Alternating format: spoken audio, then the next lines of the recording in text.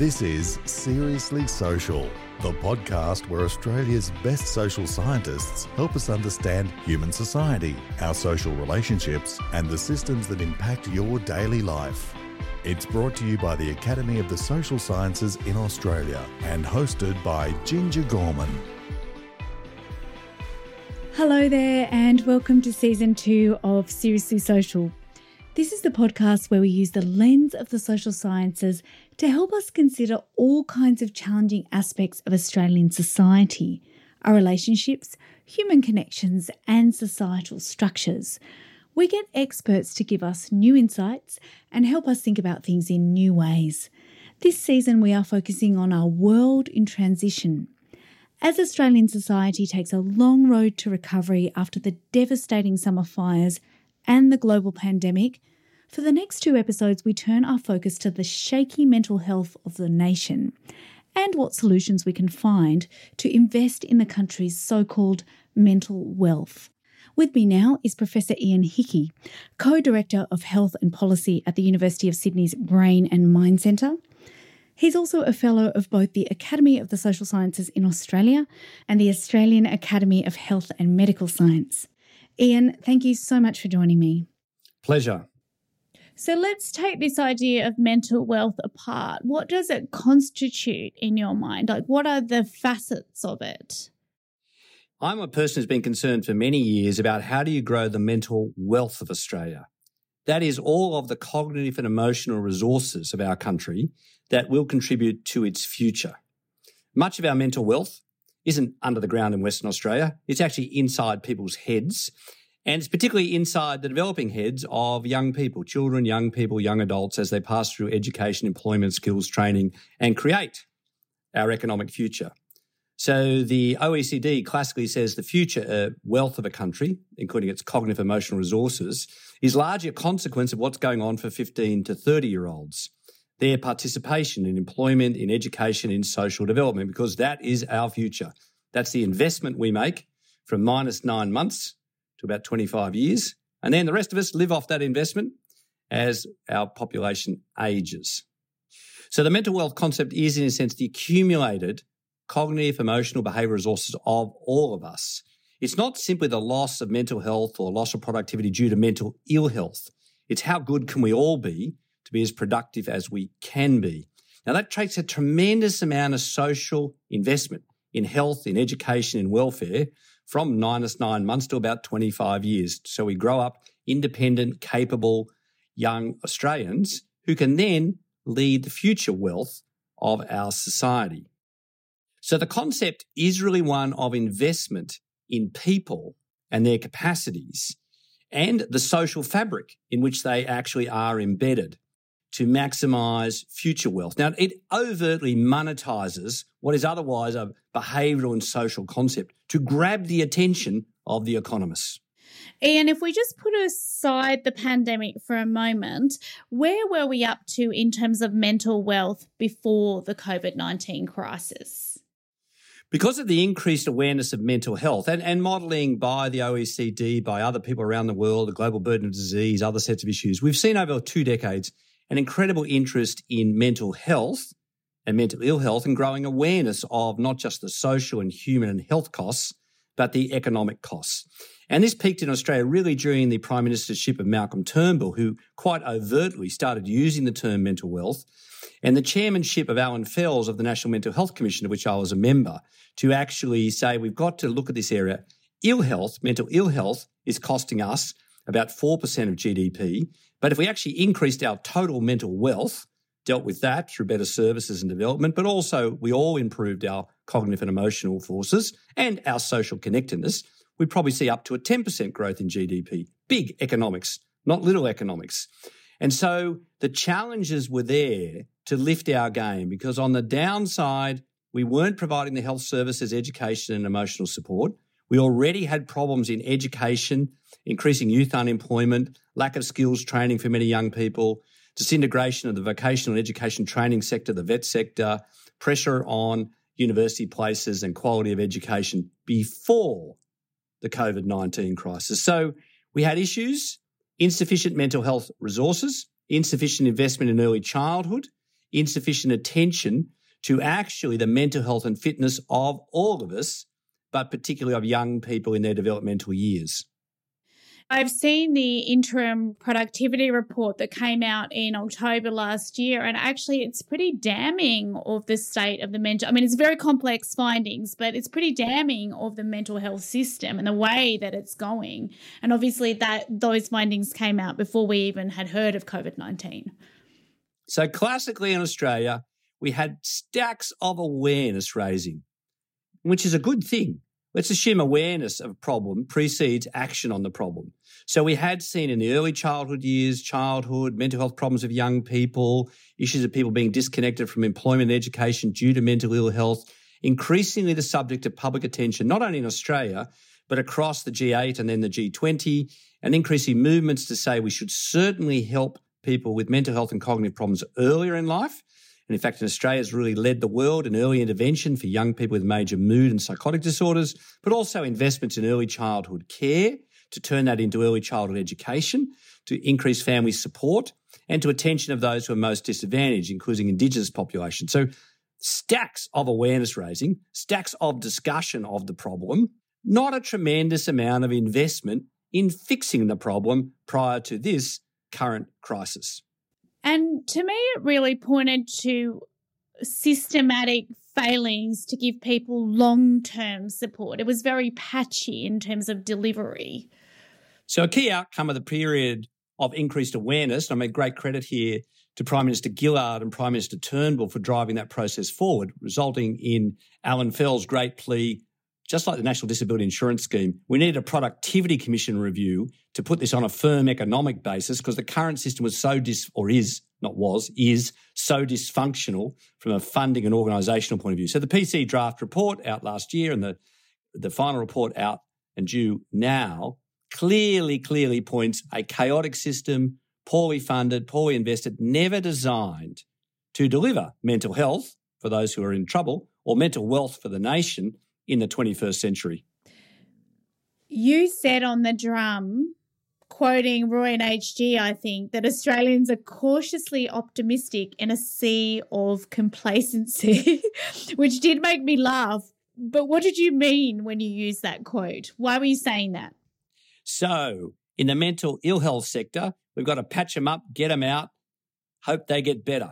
And particularly for young people, particularly for early intervention, particularly for children, not too much to see here. Let's not dwell. Let's hope they grow out of it. All the evidence is the opposite. Unless you intervene early, provide continuing support, and that support needs not only to be health-based, but education-based, social services-based to persist. I mean, one of the issues, really interesting issues of brain sciences that I'm tied up with is how long it takes to grow a brain. You know, it's not something that's over in the first 6 weeks of life or first 6 months. It's something going on from -9 months to about 25 years. And the later phase of development in the late adolescent and early youth period is particularly important for higher cognitive abilities. So education and support and treatment of mental ill health is critical in the adolescent and early adult years, just as it is in the childhood years. So a system not fit for purpose prior to COVID-19. Why, in your mind, Ian, is there a failure to connect the economic crisis with mental health outcomes? Because of the lack of alarm at the moment about where we are faced. Australians have the idea that we're exceptional, that we'll get through, that we'll pull through, nothing ever really goes wrong, despite evidence to the contrary. For example, the bushfires last year, every bushfire would just be a local thing and the states will cope. When they went across states, we had no national plan actually to cope when the system was overwhelmed. Australia's great on plan A, no plan B. And so the size of the crisis and the extent of the crisis really matters. We have not seen an economic threat like the one we are facing. There's a misunderstanding in much of the literature at the moment around the mental health challenges, the mental health situation. Through both good fortune and good governance, we've been able to avoid the health impact that's been devastating elsewhere in the world. But there's no avoiding the economic impact. So the issue here is we pretend it's all okay. Look, the health thing wasn't so bad. The economic thing's not going to be so bad. So we're optimistic. But actually, the truth is what's revealed and is underneath is usual Australian complacency. Oh, somehow we'll muddle through and everything will be okay.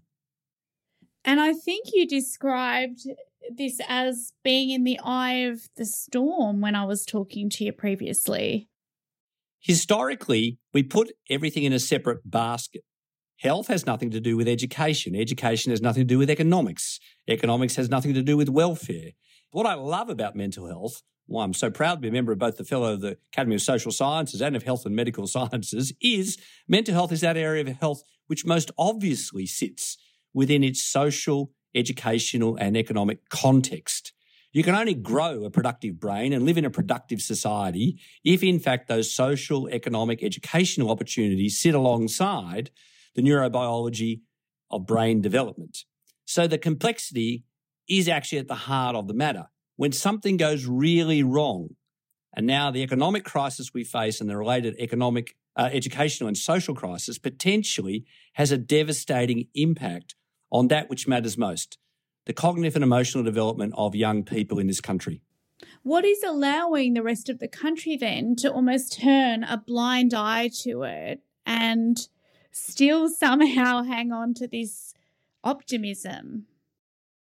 Yeah, so this comes back to this sort of cautious optimism and complacency. Dodge the health bullet.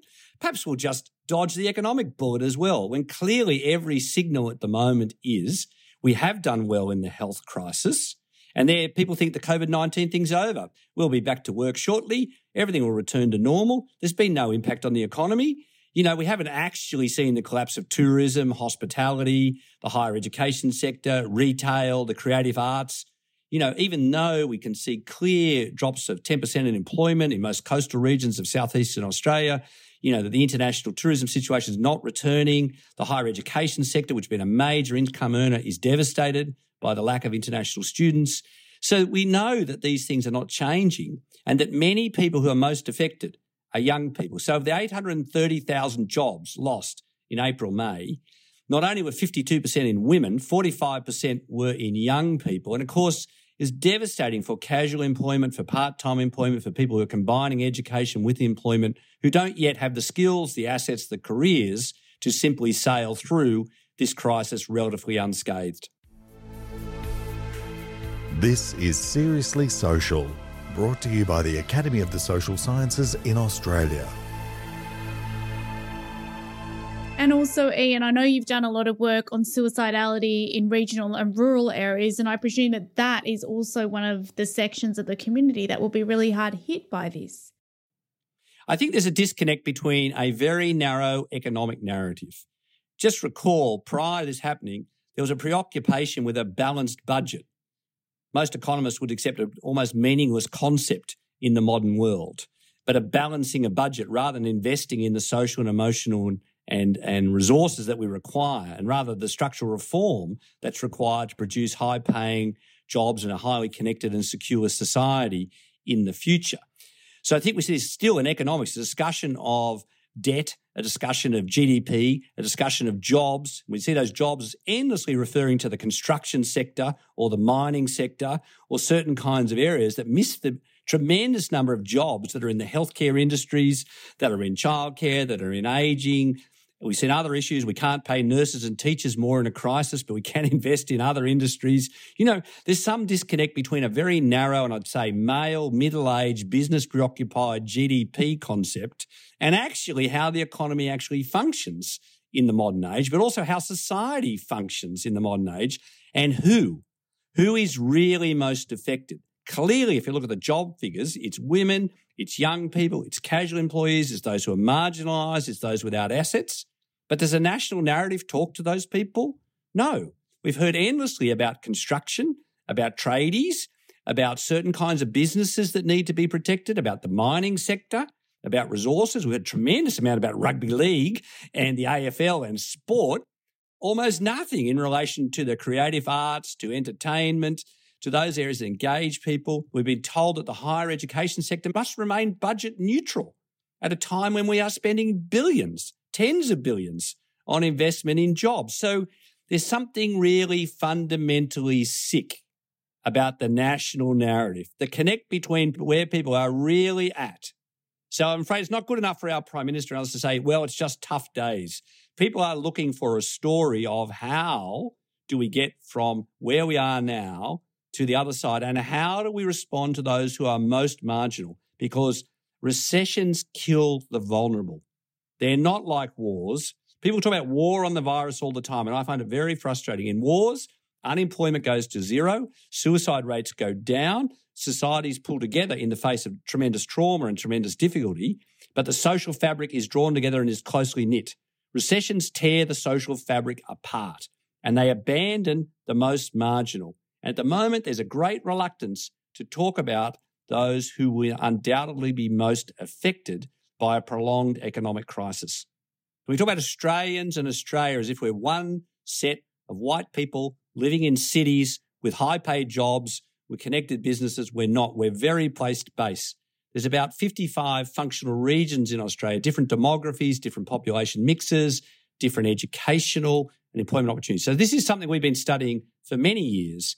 In fact, we presented to Malcolm Turnbull during the 2016 election suicide rates by electorate, which largely reflected employment rates, youth employment rates, and educational achievement in those areas. In other words, where unemployment is high and educational achievement is low, suicide rates are already 2 to 3 times the national average. So the work we've been doing in Northern Rivers of New South Wales, the suicide rate is 40% above the national average prior to COVID-19. So not only are there issues about young people, about women, about marginal, if you live in rural and regional Australia, if you live in one of the electorates that's been decimated by the loss of tourism and hospitality, and you don't have higher education, this crisis is much worse for you. And also interesting, given what you've just mentioned regarding higher education and universities and courses that are going to end up costing more and so forth. So you've got a generation of young people who are already struggling. They are already lonely. They are already socially isolated. You put a pandemic on top of it, and then you're making it harder for them to access higher education. You know, it's going to be very difficult for this generation. Very sadly, this is a perfect storm for young people. Pressure on the higher education system, pressure on the employment system, pressure on social connection during this particular period, pressure on families who otherwise get left to pick up many of these issues. You've got to have family and be connected. Pressure on mental health because of a lack of mental health services, which of course are a young person issue, again neglected for a very long time, largely because they're about young people. Largely, they're not the voting population. They're not the self-funded retirees that seem to be the preoccupation of many governments. They're the other group. So it is very bad, and it's very interesting to look at the research here. What we wish in Australia is a bit of pragmatism based on evidence. If you look at the 2008-9 global financial crisis, young people were the most affected. If you look what happened in Europe, where youth unemployment went as high as 50% in countries like Spain, and was then followed by austerity, by governments who would not invest in education and employment support, the mental health effects were ongoing. The productivity losses were long over the next decade as a consequence of that. So we think it's a time for governments to get smart. It's exactly the time when you invest in education. It's exactly the time when you invest in skills development. It's exactly when you expand both the quantity and the quality of university training, but also vocational educational training, and tying that to industries that actually have high productivity gains. You want to see more nurses. You want to see more teachers. You want to see more scientists. You want to see more health researchers. You want to see more IT. It isn't just about tradies. You know, it's about all those independent skill sets, and they're mixed skill sets. They're skill sets of the humanities plus STEM-related subjects, not one versus the other. They're a mix of skill sets that create workforces that are required worldwide and are high value. This is exactly when you would expand your investment in that. And I must say, in related issues like the creative arts and industries as well, that have a lot of self-funded people who have worldwide appeal when they're successful and actually drive the cultural, the creative life. And in fact, encourage us to actually act together. The government keeps telling you to act together. Well, one of the ways to act together is through the creative arts and industries and expression and the sharing of that distress in appropriate ways and in responses to it. How do we culturally come together to respond to the crisis we face? Ian, to what extent do you think our failure to deal with this crisis is actually related to stigma, in the sense that this is a mental illness we're discussing and not a physical illness? I think this is where we test whether all the awareness raising around mental health is serious or it's token or it's superficial. So we in Australia, and someone pointed out to me recently, in New Zealand, we lead the world in mental health awareness. But do we mean it? Now, we have seen in New Zealand the Prime Minister say, of course, the emotional well-being of the country is now part of their national budgeting and GDP. She really means it. It's part of the whole economic planning. In Australia, I must say to their credit, Scott Morrison and Greg Hunt and the National Cabinet have all said that mental health matters. But here we need actions, not words. We need serious, deep and continuing investments in the hard issues, not platitudes, not we care, but actually we won't act. Now, whether that's stigma, I actually think there is inbuilt structural discrimination in the system. So my earlier reference to rampaging Royce Clavin and tranquil sea of complacency is, in Australia, we never fix it. We haven't fixed the national bushfire response. We haven't fixed the national higher education system. We haven't fixed the national energy system. We haven't responded to the climate change emergency. We're pretty much bung it together, stick it together, we'll get by because of the natural resources that we live off. Again, as Malcolm Turnbull noted, there are more resources inside people's heads than there are under the ground in Western Australia. But given the option, we'll dig up Western Australia first and sell it because that's easy and it gets quick cash. And we've over many, many decades now invested in the mining industry as a quick way out and not dealt with serious structural issues for the 21st century. All right, well, let's talk about possible solutions. I know you've said that you're disinclined to rely on government money and that you think perhaps that solutions are going to come from civilised society. So talk me through this idea of yours. One of the reasons I think we're so complacent in Australia, we have this idea that central government, probably at the end of the day, it'll wander across the right solution. We shouldn't get too involved. Now, I think at this stage, that's wrong-headed. I think what has happened, particularly over the last decade, is, in truth, our parliamentary and governmental issues have responded to issues that have been put on the agenda by civilised society. They've been late to adopt the legislative changes required. I think you can say this in relation to same-sex marriage. You can see the unresolved issues around Indigenous issues. You can see the issues around climate change. You can issue the transition from a resources-based economy to a smart economy. Basically, leadership doesn't come from Canberra. A civilised society needs to actually take action first to indicate then which levers are required from our national governments and perhaps in this situation, our national cabinet. So I think at this stage, what's really required is those who are in business, in higher education, in social agencies, who are in their own local communities. We see a lot of this at a local council and place-based initiatives. A lot of local communities I'm working with are taking actions themselves and then saying to government, what we need you to do is support these various areas. So I think, we have seen, I think, sadly, in aspects of this crisis, but certainly of recent crises in Australia, government is the last to respond. So I think if people are relying on government to be the first here, I think that's very wishful thinking. I think that's also complacency. I think the responsibility lies with the rest of us to actually indicate those areas that demand attention and where it is contentious, like higher education policy, like ongoing energy policy, like investments in young people, like investments in mental health, then I think we need to have that public discourse, put the evidence on the table, debate the issues, consider the options, and actually engage with that particular area. And I'm glad to see, in some ways, a greater respect for expertise emerging. Funny how a virus and a real medical crisis, you could be Trumpian and say what you like and 100,000 Americans will die.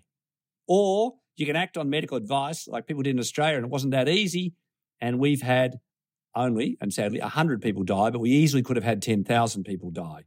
And we would have had greater economic dislocation than we've already had. You can see the situation now in the United States and the Americas and in Europe. Not only have they got an economic crisis, they've got an ongoing health crisis and one is going to continue to make the other worse. So I think the issue here is those with expertise, with plans, with experience, with local connection to place also have an obligation to be active and not passive. So, I'm the first to be critical of government when necessary, but I think the other issue is to say, well, if that's not right, what do you think is right? What are our options? And I must say, these are complex decisions. There are trade-offs. There's no easy answers here in the particular sets of issues. We're going to have to cope with quite difficult issues on an ongoing basis. And that's going to cause difficulties in difficult areas. You already see the difficulties, for example, in the aviation sector. We can't simply reopen our international borders. Clearly, that would be too risky. That has devastating effects. Closed our second national airline. And of course, we've seen Qantas, our major airline, now shedding jobs and having shed 6,000 jobs and have 15,000 more workers stood down. So devastating effects on some areas as a consequence of government policy. So there are hard decisions to be made. On the other hand, why would higher education remain budget neutral? Why would you try and distort the actual provision of services in that particular kind of sector at this point? Why wouldn't you massively invest in the creative arts, which employs many young people in self-employed ways, growing particular skills at this particular time? Why wouldn't you have targeted employment schemes, particularly for young people in key industries, particularly in the healthcare industries, and particularly in the educational industry, so in teaching and nursing and aged care and early childhood education, major issues for the future. Surely, if you were thinking about the future mental wealth of this nation, these are areas that would be top priorities. But this is a public debate we need to have. So if I hear one more discussion of infrastructure, of bridges, of airports, which are actually low in jobs and high in costs and slow to respond to participation, that may have been what the government should have done 5 years ago or 2 years ago. But now it's all about people and the social fabric. Ian, thank you so much for talking to me today. Thank you for the opportunity. Thanks again for listening to Seriously Social. Next week, we continue our two-part focus on mental health with esteemed youth mental health expert, Professor Pat McGorry. He's questioning why, as a community, we are so willing to spend billions preventing loss of life from things like heart disease and cancer, but not when it comes to mental illness. And Pat offers us possible solutions. Don't forget that if you like what you are hearing, share our podcast with your friends and on your social channels, and rate us wherever you get your podcasts from. See you next time. This episode of the Seriously Social podcast was brought to you by the Academy of the Social Sciences in Australia and is hosted by Ginger Gorman. Subscribe wherever you get your podcasts from, or for episode notes and transcripts, visit seriouslysocial.org.au.